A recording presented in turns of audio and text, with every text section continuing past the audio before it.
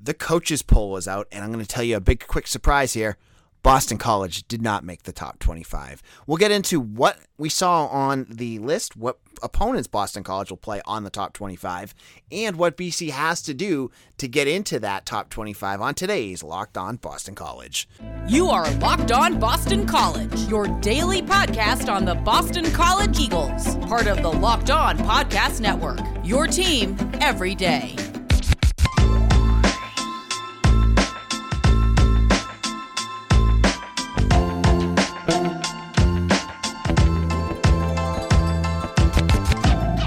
This is Locked On Boston College. I am your host, AJ Black. Happy Tuesday, everyone. Hope you're staying cool. It is hot as heck here in Massachusetts. It's been like that for like a week now. Well, on Monday, the NCAA coaches released their top 25 list, and it's obviously something we're going to want to talk about. Now, the usual suspects, they are all in that top 5. You got your Alabamas, Georgia, Ohio State, and Clemson, who Boston College gets to play.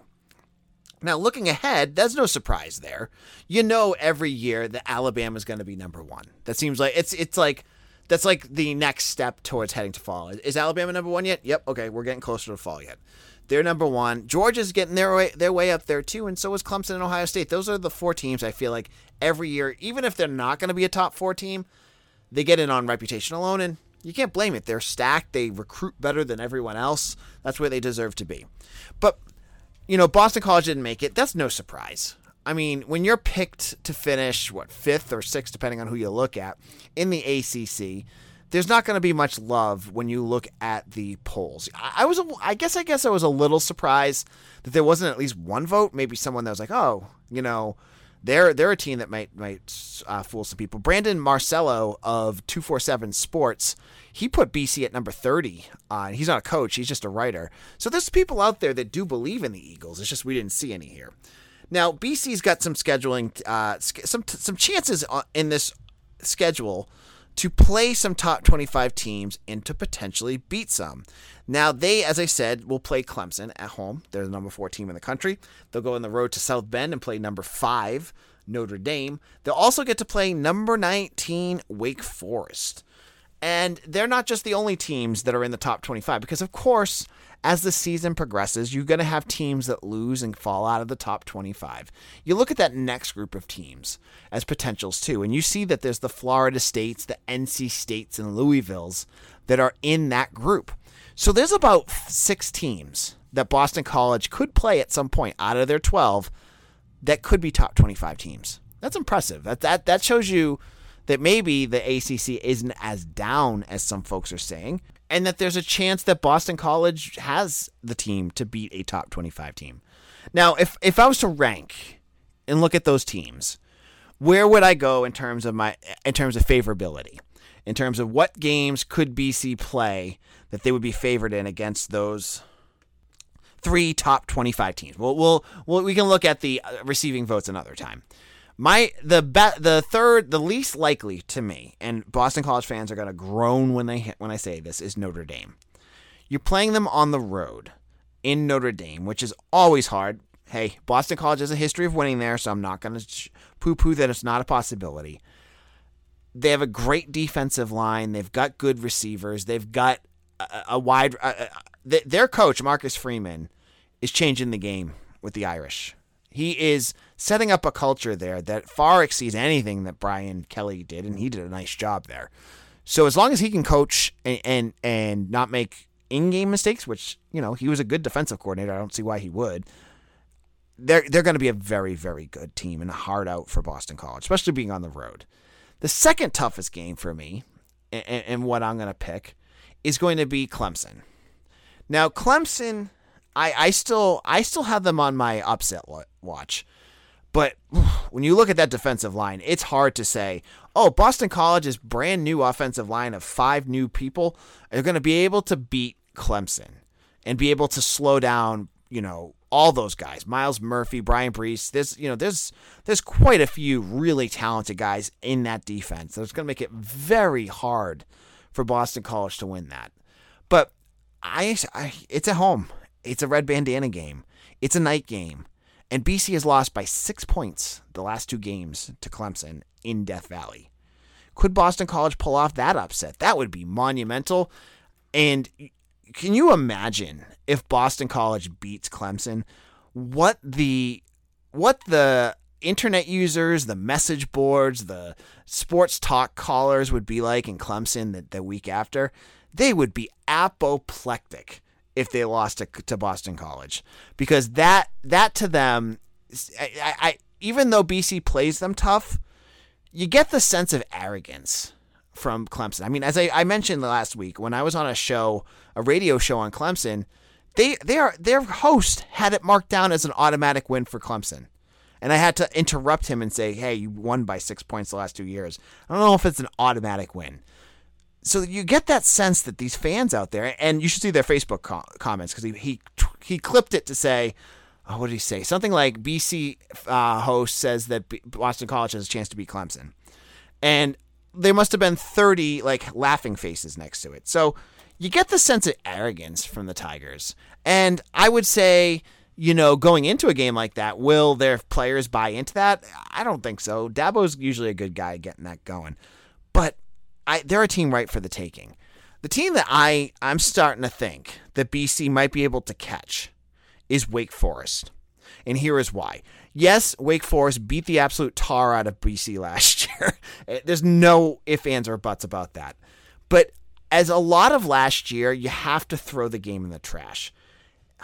If I remember correctly, Phil Jakovic had the flu. He had a broken hand. You had multiple players on the team with the flu. Everyone was sick. No excuses there, but you got to be realistic of what happened there, right? So the offense was able to do literally nothing because they couldn't move the ball. And the defense, everyone was sick. It just didn't work, right? BC gets them a little earlier this year. Hopefully they'll be healthier. Their defense should be good. And I like their defense against a team like Wake Forest. I know Wake Forest did some things to BC last year, but a lot of times, just like with the games under Dennis Grosel, a lot of that was due to the Eagles' inability to keep their offense on the field. It was always just, off, never sustaining drives long enough so that Sam Hartman wasn't just going bonkers out there. You know what I mean? So I think, for me, Wake Forest has catapulted to just where I've been hearing about camp, where they're at.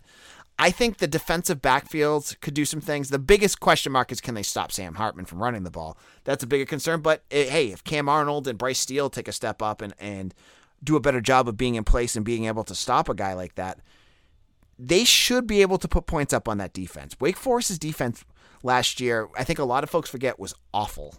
And yes, they did well against BC, but again, BC's offense was just dead from the flu and injuries. A healthy BC team, I like it. I don't know. Maybe I'm wrong. That's just where I'm at right now. So my when you're looking at that top 25 list, my most likely chance for BC to get that first win against a top 25 team, they haven't done it since 2014, folks. We're up to 8 years since a top 25 win, will be against Wake Forest. And that would be such a huge win. Any win against a top 25 team would be so good for this program. That would be something that Jeff Hafley could use on the recruiting trail. It would give some faith to the fan base who would be like, wow, we can win some big games. It would really kind of revitalize this program. And again, things could change. Wake Forest is at 19 right now. They could lose a game here and then be out of it. Maybe Louisville's up. But we're just looking at where they're at right now. Now, in a moment, I'm going to get into what Boston College has to do to get in the top 25. What does their September have to look like if they want to have a chance of seeing those digits next to their name? Now, as you gear up for the fall, you need the right people on your team to help your businesses fire on all cylinders. LinkedIn Jobs is here to make it easier to find the people you want to talk to faster and free. Now, LinkedIn, they create a free job post in minutes to reach your network and beyond to the world's largest professional network of over 810 million people. Then add your job and the purple hashtag hiring frame to your LinkedIn profile to spread the word so that you're hiring, so your network can help you find the right people to hire. Simple tools like screening questions make it easy to focus on candidates with just the right skills and experience so you can quickly prioritize who you'd like to interview and hire. It's why small businesses rate LinkedIn Jobs #1 in delivering quality hires versus leading competitors. LinkedIn Jobs helps you find the candidates you want to talk to faster. Did you know over nearly 40 million people visit LinkedIn looking for jobs every week? Post your job for free at linkedin.com/lockedoncollege. That's linkedin.com/lockedoncollege to post your job for free. Terms and conditions apply. All right, Locked On Boston College, AJ Black here. We're talking about the top 25 list released by the coaches, part of the USA Today's coaches poll. One little quick note that I thought was really interesting when I was looking at the coaches poll was that Boston College coach head Jeff Hafley actually voted on it this year. Now, I've followed BC for years, and I look at the coaches poll. I don't look at it as much when BC was in their doldrums of the Adazio and Spaziani years. Why bother looking if BC's never going to be on there? But one thing I did notice for a long time was that Boston College coaches never voted on it. I don't remember Adazio ever doing it. I know Hafley hasn't the last 2 years. I just looked it up. And I don't think Spaziani did it either. So Hafley's kind of blazing new trails here. And it'll be interesting to see where his mind frame is at. If BC starts to jump up and do really well, does he vote for his own team? Or what's the etiquette for something like that? Are coaches like encouraged to vote for their own team? Or is Hafley that kind of guy that's self-deprecating? Like, oh, I don't want to jinx ourselves. We have to vote against ourselves. It'll be interesting to see like if BC jumps out to an early hot start this season, if he does that. But that's a huge jump in the future here, because BC still has to beat some teams for them to get even in that conversation. And that's when we're going to look at the month of September here and look at the 4 games Boston College has on their schedule and look at if by the end of the month, if there's a reasonable chance the Eagles could be a top 25 team. Now, you look at the top 25 teams and many of them have some tough games scheduled in there, whether it's a Georgia against Oregon or a Alabama against Texas. They all have their games, but Boston College, they when you look at their schedule, they've got games that's going to be tough. It's going to be tough for them to win those games. I'm not saying that they can't do it, but let's look at what they have. First of all, you have Rutgers. If you win that game, are you going to get any votes? I don't think so, because the reputation in this talk about votes is on any of the platforms, whether it's the coaches poll, the AP poll, whatever you want to talk about. Would they get votes for beating Rutgers? No, because Rutgers has the reputation of just being a bottom Power 5 program, kind of like what BC kind of has with some people, but Rutgers is much more mired in that. So even if BC wins that game, if they go in there and comfortably beat the Scarlet Knights, that's not going to get them enough reputation to get them in the top 20. I don't even think it'll be enough to get them votes, okay? Now, second week is where things start to get a little more interesting, and that is the game against Virginia Tech. Now, this game is going to be challenging for Boston College for a few reasons. First of all, Brent Pry, he has a very blitz-heavy defense, and it's going to be a very big challenge up front for the Eagles' new offensive line. I feel like this is going to be the talking point for every game. Like, they're going to go into a night game in Blacksburg, which obviously is going to be a challenge in itself because it's one of the craziest atmospheres, if you have not had a chance to check it out, in college football. BC drew a tough straw there, and that's okay. You want challenges, right? That being said, the offensive side of the ball, I think BC has an edge. I think BC should be able to put more points up than Virginia Tech because I think BC's defense is better than Virginia Tech's offense. So if you were hoping, I would say the odds of BC winning that game are pretty solid. Just off of where I'm at. I think that if you have Dracovic and Flowers do some things here, that should be a chance to get them to 2-0. Okay, now, if they win that game, will they start to get votes? Virginia Tech is a brand. Not the strongest brand in the world, but they're a brand that gets attention when people are voting. So I think there's a reasonable amount of excitement about the Hokies. They might start to get some excitement there.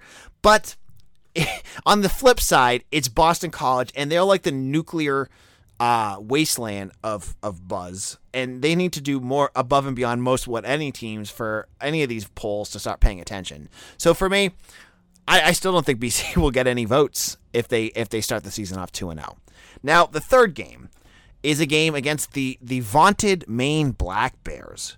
Now, this is going to be no, it's not going to be a challenging game. It's an FCS game. This game doesn't matter. As long as Boston College goes in there and takes care of business, doesn't make this close, wins by multiple touchdowns, should be fine. It's not going to make a lick. These FCS games don't make a lick of difference when it comes to polls. I'm telling you, it doesn't matter what team you are. If Alabama's beating Chattanooga or whatever teams they play down there that are their FCS opponents, or Savannah State or those schools, if they win, doesn't matter. It doesn't change the voters' confidence in a team or give them any extra confidence, correct?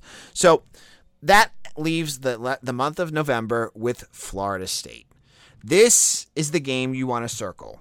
This is the game that could get folks interested in Boston College, that could get some votes for BC, but things have to go Seminoles ways before this game. And I look at the Seminoles schedule and go, oof, I don't like the way this is setting up for this. So you're looking at the Seminoles, right? And they're a brand, so they immediately, for preseason polls, they're getting votes for reasons I have no idea why. They're not a team I am buying all that high on right now. They have a start to their schedule that's challenging, much more challenging than some of the other teams BC plays. They start off with Duquesne, August 27th, fine. That's a game they're going to probably win nice and easily. But their real start to their season is on September 4th against LSU. And I don't know where Brian Kelly has that team. And, they've got some new quarterbacks. They've got a whole new roster. I think they have 15 transfers on the Tigers. That could be a tough game, but it's an SEC opponent. Tough game to win, right? No matter who's on that roster. Okay, so that could be a possible loss for Florida State. Then they go to Louisville. And I know on this podcast I have trashed Louisville before, but I still think Louisville's better than Florida State. I would put that down as a loss. So there's a strong possibility that the BC will play in Florida State with the Seminoles at 1-2, and with BC the potential of being 3-0. If they win that way, would they be a top 25 team, or would they even get votes? Maybe. But I still don't think they'll get it. They've got to have some things roll their way. You need to face a stronger Florida State team. You need Florida State to win against LSU. If Florida State goes 2-1, then yeah, if BC beats a 2-1 Florida State team on the road, the team that has beaten an SEC school, that's going to give them the points that they need to get into that top 25 poll. So that would be the way we're just looking at September here, folks. That would be the only way I think BC could actually get into the top 25. If they lose any of those games, forget it. You're now playing uphill, and you have to win a top 25 game to get into the top 25. So that's just some thoughts about that. I love looking at schedules and analyzing what could and could not happen, and then realizing, some star quarterback goes down and it all goes to crap. So that's kind of where we're at. Now, in our final segment, I'm going to go over just some news and notes of things going on around Boston College that we may have missed. This is Locked On Boston College, AJ Black here. So I am the editor and publisher of Eagle Insider, part of the 247 Sports Network. If you took advantage of our podcast and offer to become a VIP member, I want to thank you. And for those who are just checking out the site, thank you as well. Now, there's been some news and notes of things that have been going on in the recruiting world that I think is worth talking about. First of all, let's look at the world of basketball recruiting, as a couple names that Boston College has been rumored to be connected with have either stopped being recruited by BC because they're not interested in them. I mean, the player's not interested in BC, or they just went on somewhere else.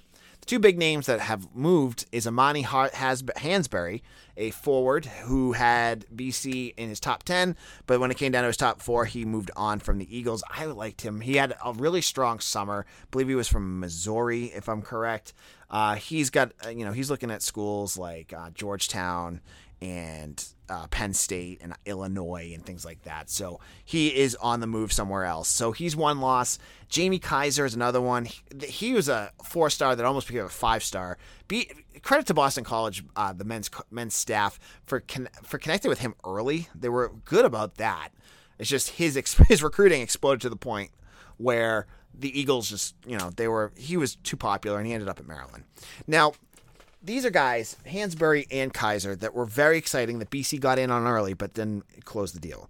So how does a team like Boston College close the deal on these guys? Because eventually, if you want to be the man, you got to beat the man, as Ric Flair would say, right? Woo!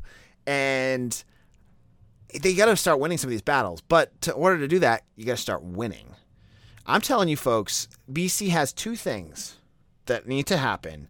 And I think if those happen, you'll start to see a shift in their recruiting where they can start to get players like this. First of all, the Hogue Pavilion. I was on campus last week when I went to practice, saw the Hogue Pavilion. They're working on it. It's coming along. But that's a game changer. I said this on this podcast earlier this year. Getting an indoor practice facility or a practice facility specifically just for basketball is something you can market to your recruits, that you can sell to your recruits and get you on the same playing field as some of these other schools. Get you back up to that level playing field. Big deal right there, right? That's big. But the biggest thing is they got to start winning. And I saw John Rothstein of I forget where he writes for now, but I just see his face all the time on Twitter. He did his ACC preview, and he had the Eagles at 11th, which I guess is a step in the right direction because usually they're last. They're 11th, but he has them as their sleeper of the year. And I am buying in, folks, on this Eagle team. I like the depth that they have. They're finally going to have a bench this year. I mean, how many years has it been since it's been like, oh, we just need Kai Bowman and Jerome Robinson to go absolutely nuts and we have nothing behind them. You need to have a bench, and they have that. They brought in, 4 really exciting freshmen. We'll see how they kind of integrate into this roster. You brought in Mason Madsen, so you have some outside shooting. And then you have the defense that you made your bones with last year. So you win this year. You're talking when you're looking at that next recruiting class, the class of 24, then you could start winning some of these battles because recruits see that stuff, right? They see the fans there because if BC starts winning, we've got some fair weather fans that probably not listening to this podcast right now, so I can say that. But they'll return to basketball games if they start winning. The students will be there if it becomes a social thing when people are winning. You're going to get that. The recruits are going to see that. You'll start winning those battles. It can happen, but the season's going to be so crucial for Earl Grant and his staff to get up and over that hump. In addition, we'll flip it over to football here. No real big recruiting news as the staff is back. They're obviously working at camp. They're doing their thing. They're not on the trail of recruiting. You'll see them doing some offers here and there as they're watching film on their free time, but not really in terms of going out on the road. So that's there. But the roster was released, and just a few names that were off of it that were players that were expected to come back was Connor Greco. He was a safety who played, I think the last year I saw him play was 2019 under Steve Adazio. And he was a starting safety for a bit. Then he got hurt, and I haven't seen him since. He's been on the roster, but I don't think he's played anything meaningful in a while. So I'm not sure what was going on there. It looks, could be injuries, could be transfer, but he's gone. Jalen Williams, not the one that's the track star. There was another Jalen Williams who was a defensive back. He is also gone. And then finally, Eric Larson, an offensive lineman who was more of a depth player. I don't think you would have seen him play. He also is no longer on the roster. Again, I can't get into why. Even if I knew, it's not fair to the kids. It's kind of private stuff, right? So they're all gone. That's all you just need to know, right? In terms of players that are coming in, the only news that maybe you didn't know about was CJ Clinkscales, who's a freshman from Buford, Georgia. And I think I had him on the podcast. I've talked to so many recruits on here. I don't even remember who I've talked to. He was recruited, and he was a running back in high school, but he's going to be a defensive back with the Eagles. So he'll give them some nice depth at that position as well. Well, we'll be back tomorrow. I will be back at camp today. I'll be, if you're listening to this, I'm probably on my way there to sweat and feel disgusting in the Fish Field House as the Eagles go on to practice number 5 or 6. I've lost track of what number they're at. But if you want to follow me, I'm on AJBlack_BC. I'm the editor and publisher Eagle Insider. You can join up there if you want to become a VIP member. It's a great deal. You get Paramount Plus if you are a member, which is fun. There's a lot of good stuff on that. You can also follow me on Twitter at AJBlack_BC or at LockedOnBC. And make sure, if you're listening to this, to follow us on YouTube. See you again soon, folks. Take care.